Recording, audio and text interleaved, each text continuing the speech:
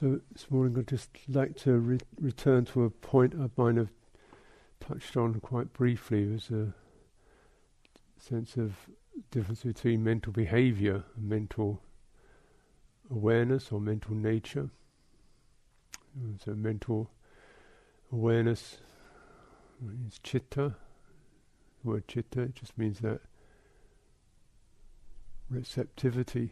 You say the very substance of mental consciousness, the ability to be receptive. And you can sense that has boundaries to it.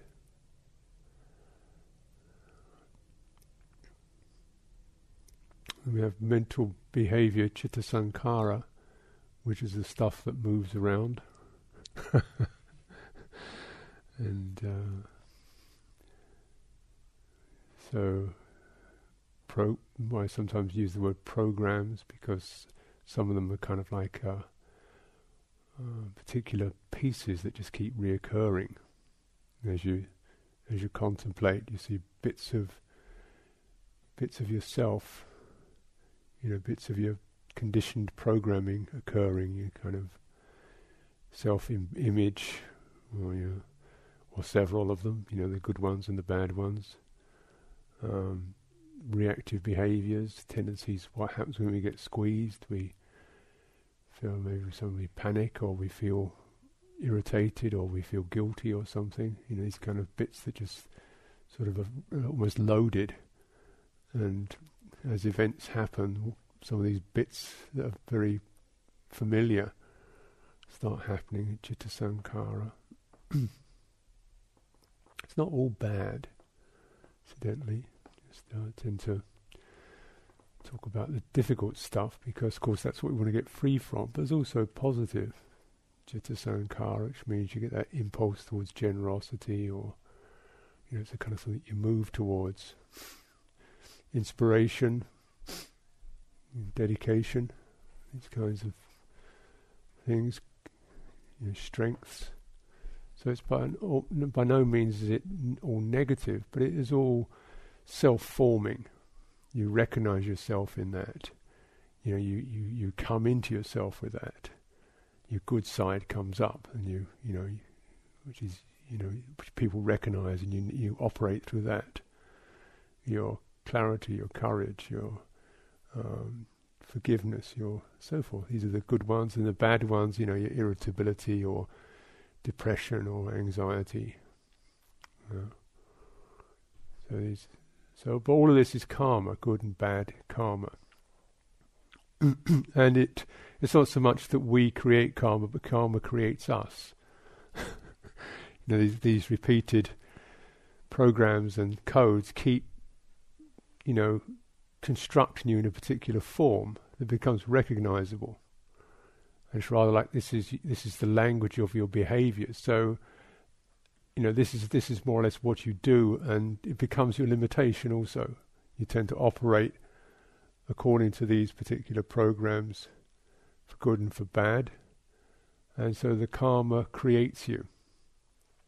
And as your energies and your mental behavior goes down certain tracks or certain repeated patterns and habits, then that gets etched in deeper for good and for bad. And so this is how the transmigration occurs, rebirth occurs. It's like, you kind of etch a particular pattern in, so that as the body falls away, then the pattern kind of regenerates another, an ongoing process. So that's the inheritance like that.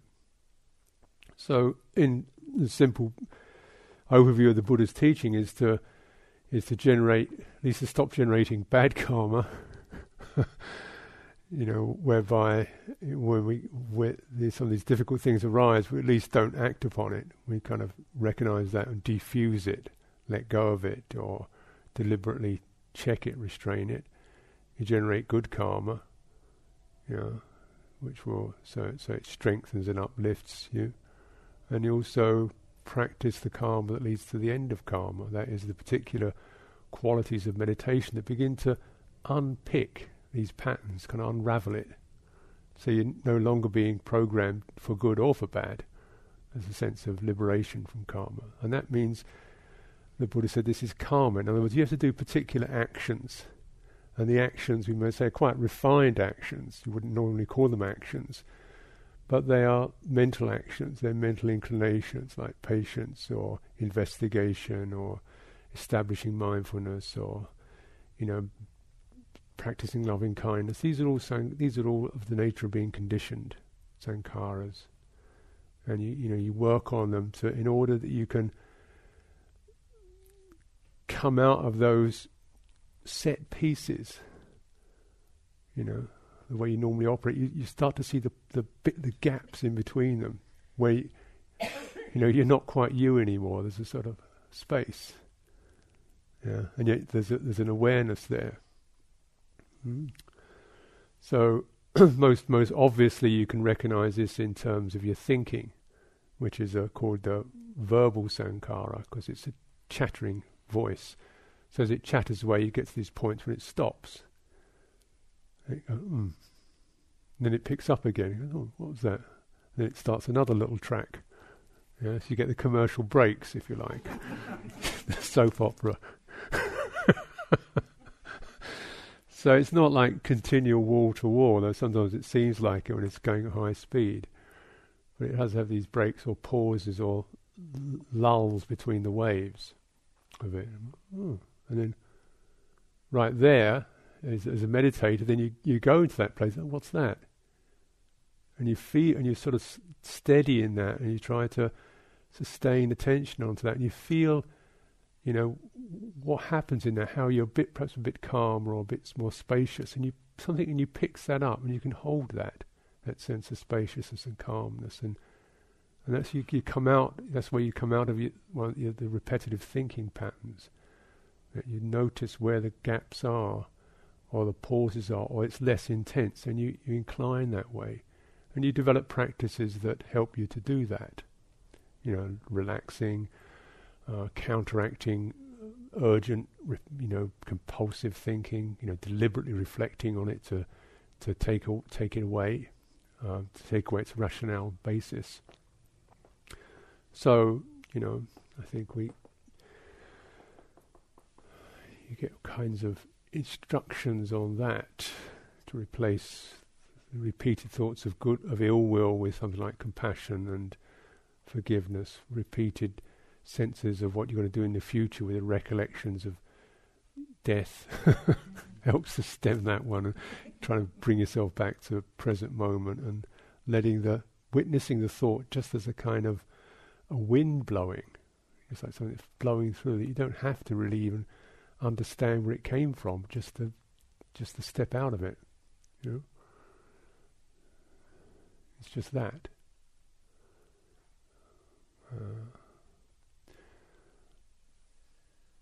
So in that, when we do that, we begin to sense the kind of silence or the spaciousness or the easefulness of what happens when a sankhara lulls or abates, when its push goes down a bit. Is that, hopefully, if you're a meditator, you like that. You find that in interests and you find it enjoyable. You want to be more with that. Otherwise, not much point meditating, really. So that's probably the first way we notice it. You also notice it in the bodily sankhara, kaya sankhara, which is the bodily energies, the programs of the body when it gets excited or agitated or overstimulated on one respect or tense. So the kaya sankhara is things like tension or staleness or stagnation, or over agitation, restless energy in the body, and sitting, breathing in, breathing out. Some of these exercises we've been doing, standing, the whole bit of the body cultivation of meditation is just to find what it's like when your body is peaceful. It's really nice. I like that. It doesn't feel stale and shut down. It's not that kind of calm. It's not a sedation, but it's a calm that's bright. that's generally pretty agreeable, because in the lulling of the sankhara, in the quietening of it, you come more into a quality of sort of, when you feel it, it feels like spacious, it feels bright, it's kind of a psychological quality to it. You feel, it feels an emotional quality, you feel quite happy, or in a gentle way, you feel unconstricted. So you get all these readouts of what it feels like, depending whether you're looking at it from bodily sense or emotional sense, or the thought sense. In the thought sense, it seems like silence. In the emotional sense, it feels like happy, relaxed. In the bodily sense, it feels like spacious and unrestricted. Those are all ways in which we look at it, you see.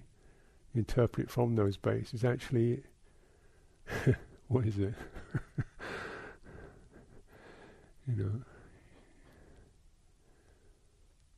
It's the bit that the sankharas don't get.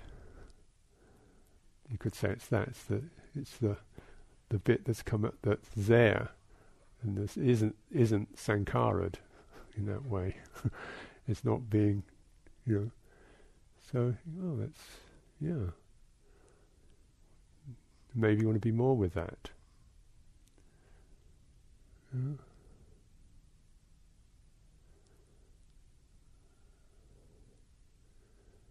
And why, of course, we start with wanting to come out of the negative stuff is because, I want to get out of the negative sankharas, but I kind of like the positive ones. So sometimes, things like emotional states. We feel excited or falling in love. We like to do that for a while. And it's that sense of being really charged up, and that feels good for a while. I'm not a great salesman on this one, but it does certainly. Everybody gets a hit off that when it happens. Definitely. But eventually, well, how good was it? So, through really trial and error, really begin to see, well, it's a personal thing, but you begin to get the feeling of, well, it's just nice to be free of this whole being stirred up about anything particularly. It doesn't mean feeling flat and dull, it means it feels kind of bright and spacious. So that's the bit, that's the sales pitch I'm giving you. And I guess you're here for that particular, you're in the market for that. Yeah. So we, use of breathing in and out, focusing on that, is because that itself is a sankhara. It's not anything other than that. But it's a one that you can use. You can use good sankharas to flush out the bad ones, and then the whole thing can just kind of rest and slow down. And then, as it does slow down, what tends to happen is that the quality of awareness becomes more apparent, because it's like the music's turned down. So you suddenly notice more clearly the sense of being present, and you don't quite know what it is, because it's not a thought, it's not a feeling, but like something in you feels more spacious and expanded in that. So when the sankhara is kind of cool, then this quality of detachment or non-involvement is a sense you feel like you're stepping back, or you're stepping out of, without aversion, but just as if some part of your mind has always been out of it, but you never noticed it before, and it starts to become more apparent and more palpable. It's feeling peaceful and really kind of steady and stable, because it's not about anything that moves, and it's not going up and down, and it's not exciting, but it's not boring, So it kind of keeps defying all the descriptions that we have, but yet it is definitely something that you can experience. So this is the quality of citta. And citta is a pretty kind of loose term, but it can refer to a number of things. But in the teachings on mindfulness of breathing, it's mostly used to refer to this differentiation between the citta sankhara, which is the mental stuff, and citta, meaning the more pure awareness. So Thai language they call is puru, which means the one who knows. It's a knowing, witnessing sense.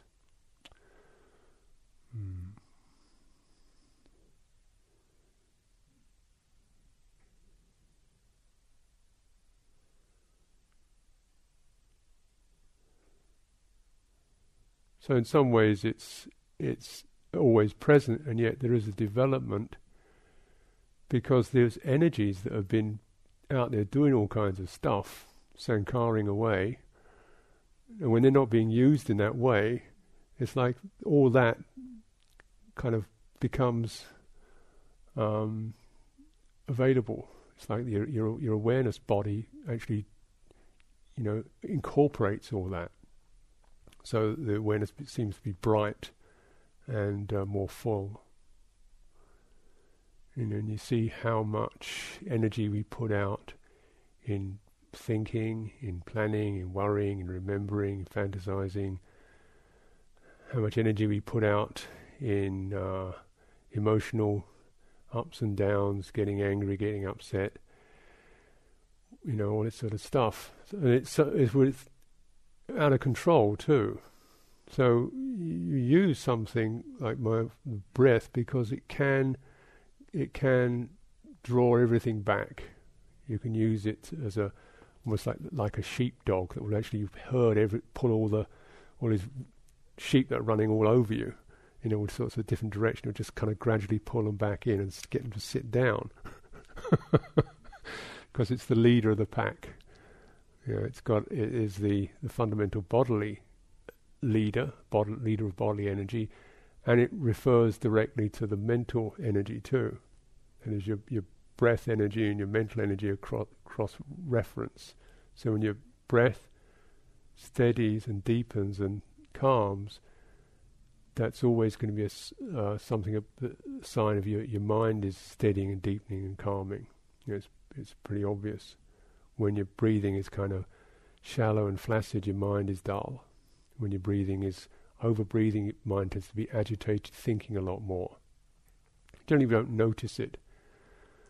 But so putting attention onto the breathing and deliberately steadying it, calming it, softening it, soothing it, so forth, has its effects on the mind. It tends to tidies up and allays the sankharas, so you become more attuned to awareness. And then the breath in a way has done its work. You've used it. You don't have to abandon it, because what tends to happen is that the breathing, the physical side of it almost fades out. It becomes, and what becomes more to the fore, because it becomes, the energy has gone into that, is the quality of awareness. That is, you get that sense of profound gravity, stillness.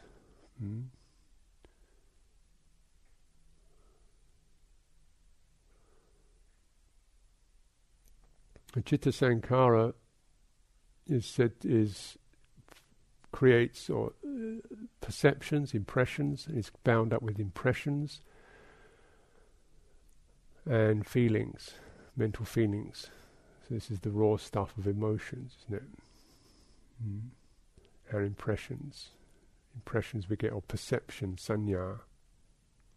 Something is friendly, something is important, something is dreadful, something is welcoming, something is offensive. These are signs we detect in things.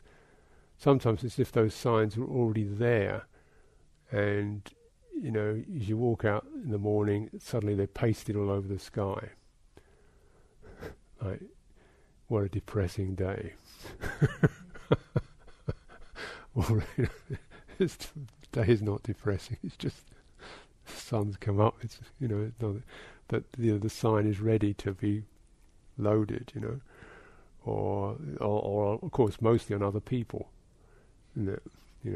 Grumpy looking guy, or she looks a bit intense, or she's really sweet, or something or other.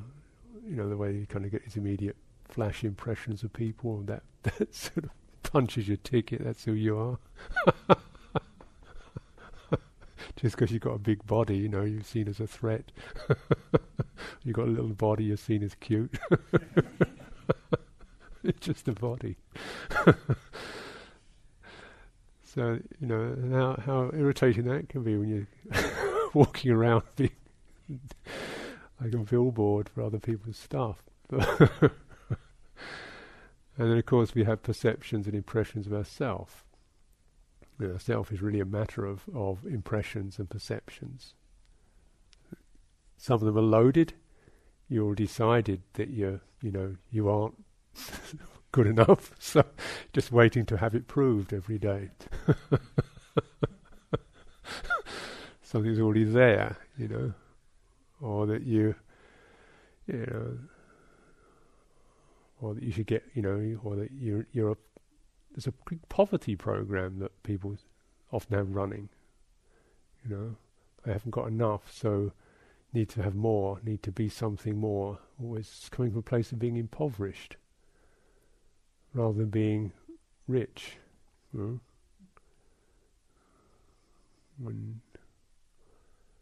it's very convincing.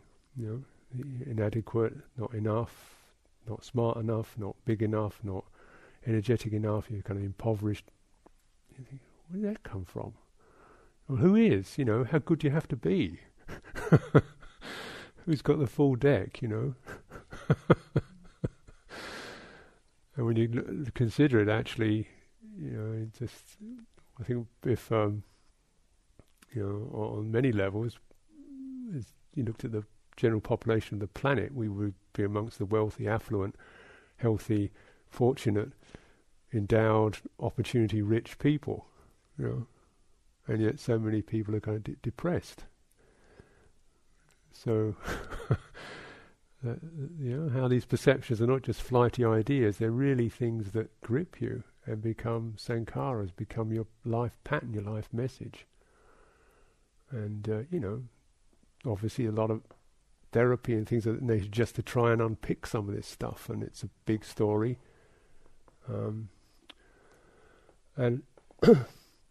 But to be brief about it, you just start to recognize some of these selves that arise, your little personae that arise as what you are. Whatever it is, you ain't. Because it's that. That's the very utterly simple Buddhist bit about it. Whatever it is, you ain't it, because there you are, you're aware of it. So you can't be both. And you move back towards awareness. But naturally, these things do have tremendous pull to them. And they pull us in, and we're spinning in that, and it becomes really real because our energies keep running down those tracks so repeatedly that there's a whole momentum to become who we feel we are, who we, based upon perceptions and past karma. So most of us need considerable help in just pulling out of that, this is really most of our practice, I would guess. Why it takes so long, because it takes years to keep pulling out, and every now and then you tip down it again, and you've got to keep pulling back. Partly through recognition of other things that you do and are, which are outside that program. You are healthy. You are, you're not poor. You're not in jail. You're not being tortured. You do have friends. You are a good person. These kinds of things. But then, even more fundamentally, looking at not just the topics, but the very contracted mental state that allows these things to cluster. It's like if you've got a room that's never properly swept out, then naturally the vermin move in, So you want to actually keep spreading and widening your mental space and clearing out with a sense of of joy and clarity. And this is what we do with breathing. You know, it may sound like, how can you breathe through your mind? But once your mind, once your mind and your body start to come together in samadhi, then, you know, the quality of it is both mental or psychological. It's joyful, it's bright, it's happy, and it's physical in its sense of calm and steady. So then you can actually use this quality, which is not a physical breath. You know, it's not a physical breath. It's like an energy which is partly mental and partly physical or somatic. You know, and just keep spreading and brightening and calming and acknowledging and easing and bearing with and holding and so forth. So really sweep your house, you know. If you don't sweep your house, then, you know, the stuff starts to, the grunge gets in. So, you know, that's the, if you like, the work bit of meditation, and hopefully it's a pleasant kind of work. It's not too much of a muck shoveling exercise. Because to take joy, to have joy in clearing, in joy in cleaning, joy in brightening, sense of you're not the grim stuff. You want to identify with anything. Identify with the quality of the intention to brighten, rather than the dodgy stuff that calls itself you. So we develop that sense of really owning and relating to. So it's a kind of very, just that slight shift of power, but very powerful shift of our centre to be the brightening rather than the darkness. And it's not, sometimes it's just being in the brightness, you know, and letting the darkness fade by itself, rather than doing anything more than that.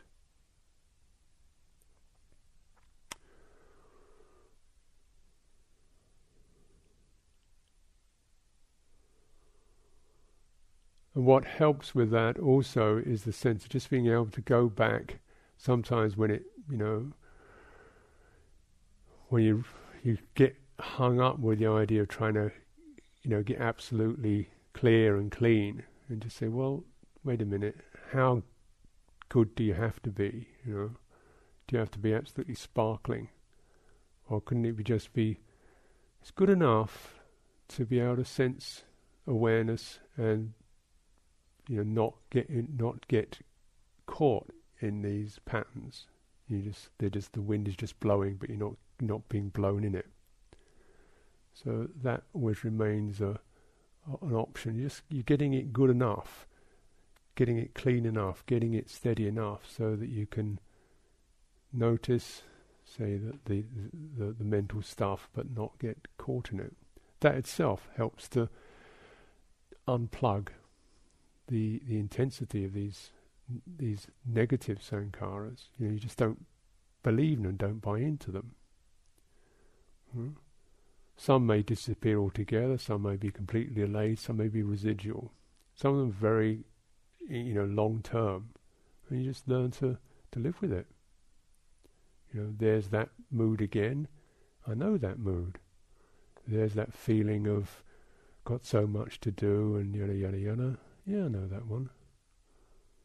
And you feel what it feels like, and so even rather than trying to feel you've got to get rid of all your stuff, you get clear enough to really know and take responsibility for the convictions that move you, and you just better step back from it. So that's how calm and insight work. Calm quells what can be quelled, eases what can be eased, gets you in touch with the quality of awareness, brings it to the fore. And insight keeps reviewing the situation with this sense of, you know, what is unstable, what is not self, the sense, coming out of these self-forming patterns.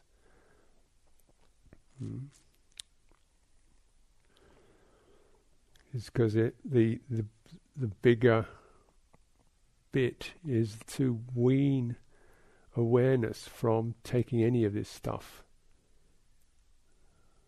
trying to find anything in it. There's a kind of underlying urge in us to find the stable place, find the peaceful place, find the quiet place. So you've got to get it quiet enough, stable enough to recognize that urge to find the stable, quiet place is making you feel unstable.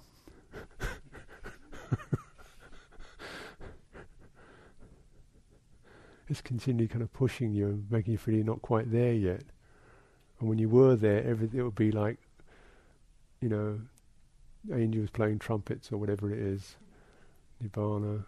You get that sense of not there yet. So even the urge eventually to get it all absolutely sterile and cleaned out is, no, how good you have to be isn't good enough. Do you want to keep still running the poverty program on another level? Yeah. The wish to know is another very fundamental thing, to understand things. And you see, understanding really isn't all it's cracked up to be, as far as I can see.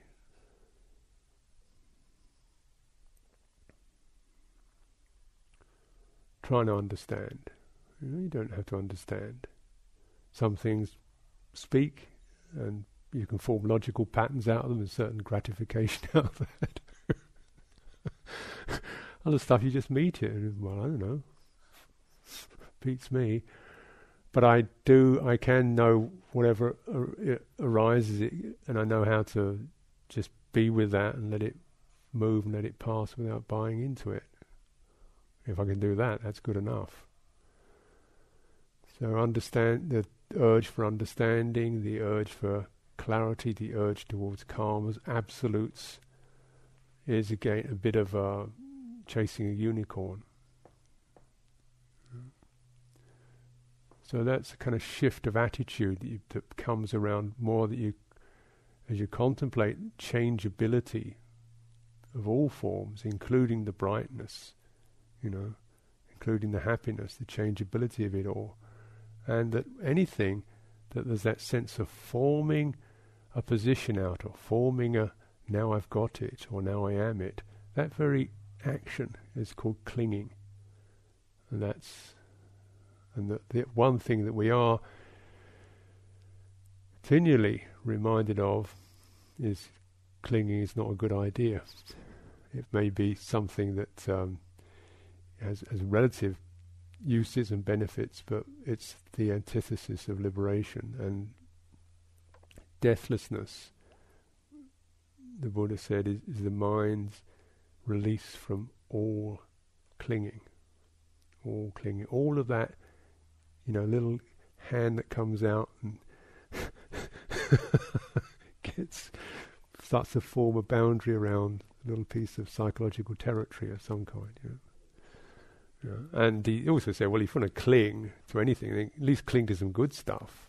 But most of us cling to absolute rubbish.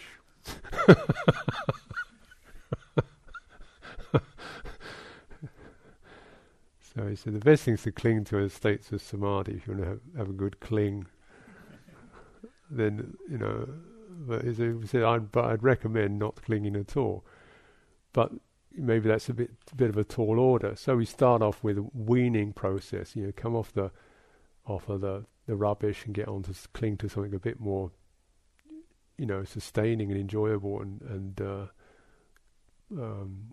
nourishing. And then you begin to witness just what clinging, how insatiable it is. You get quite peaceful and quite happy, and then you want a bit more.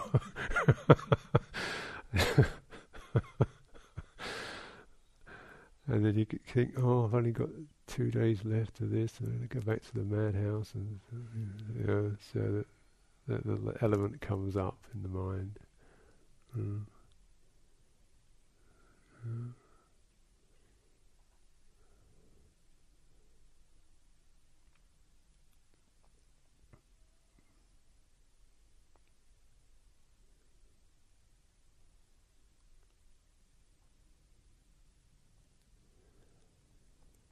The process of freeing up awareness from these kinds of views or fundamental inclinations. They're not, you don't see them as objects, they're much more persuasions or views in the mind. Freeing awareness from that.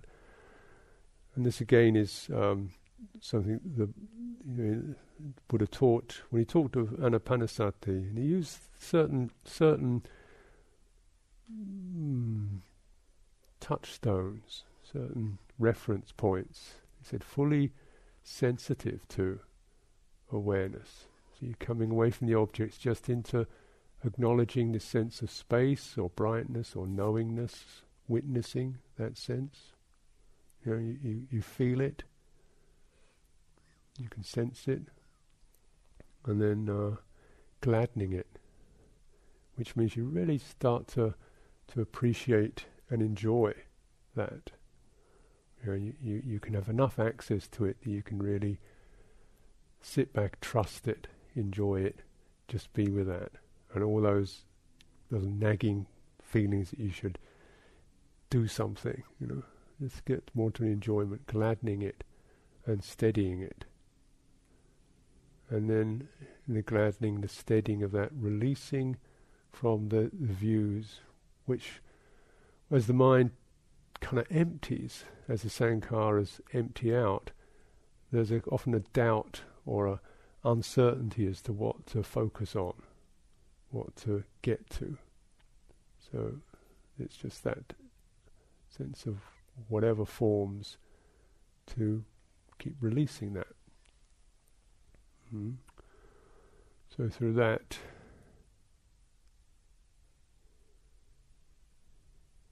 and you're not releasing it into a particular thought or an attitude, but just releasing it into, if you like, the ability to release. What the very sense of letting go.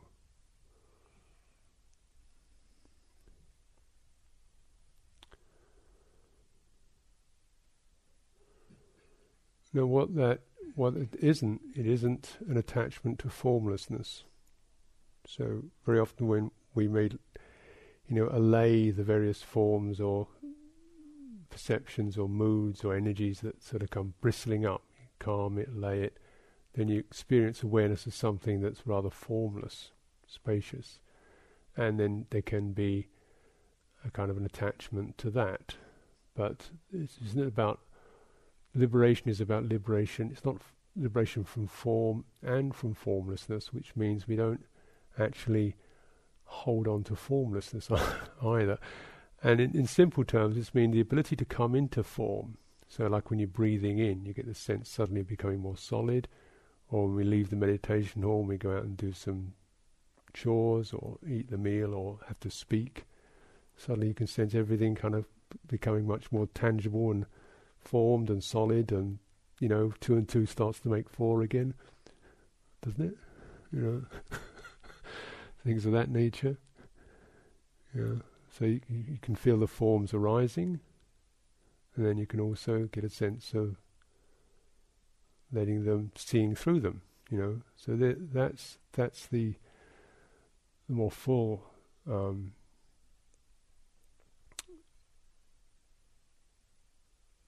maturing of the process. Formlessness formed, formlessness arises and passes, formed arises and passes. And there's a clinging, so what is but what you're not doing is you haven't got it prejudged. There's no program running. You haven't come out with it that for one way or another. So the form arises not from some programmed old karmic pattern, of the strategies of the old habits, but it arises much more as a response to the experience in the mutual experience. Here we are in something, and these bodies and minds respond to that. So you get a more clearer, fuller response than when you're seeing things through the lens of one's own conditioning. The real self stuff. So we're able to act more freely, more clearly, and less important to it.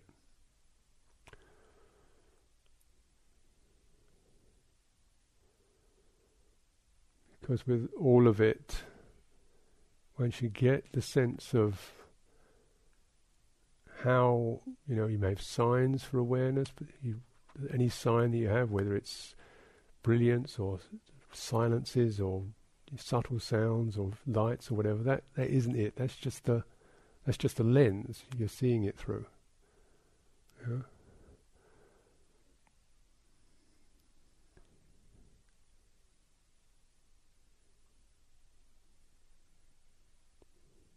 But what remains is that in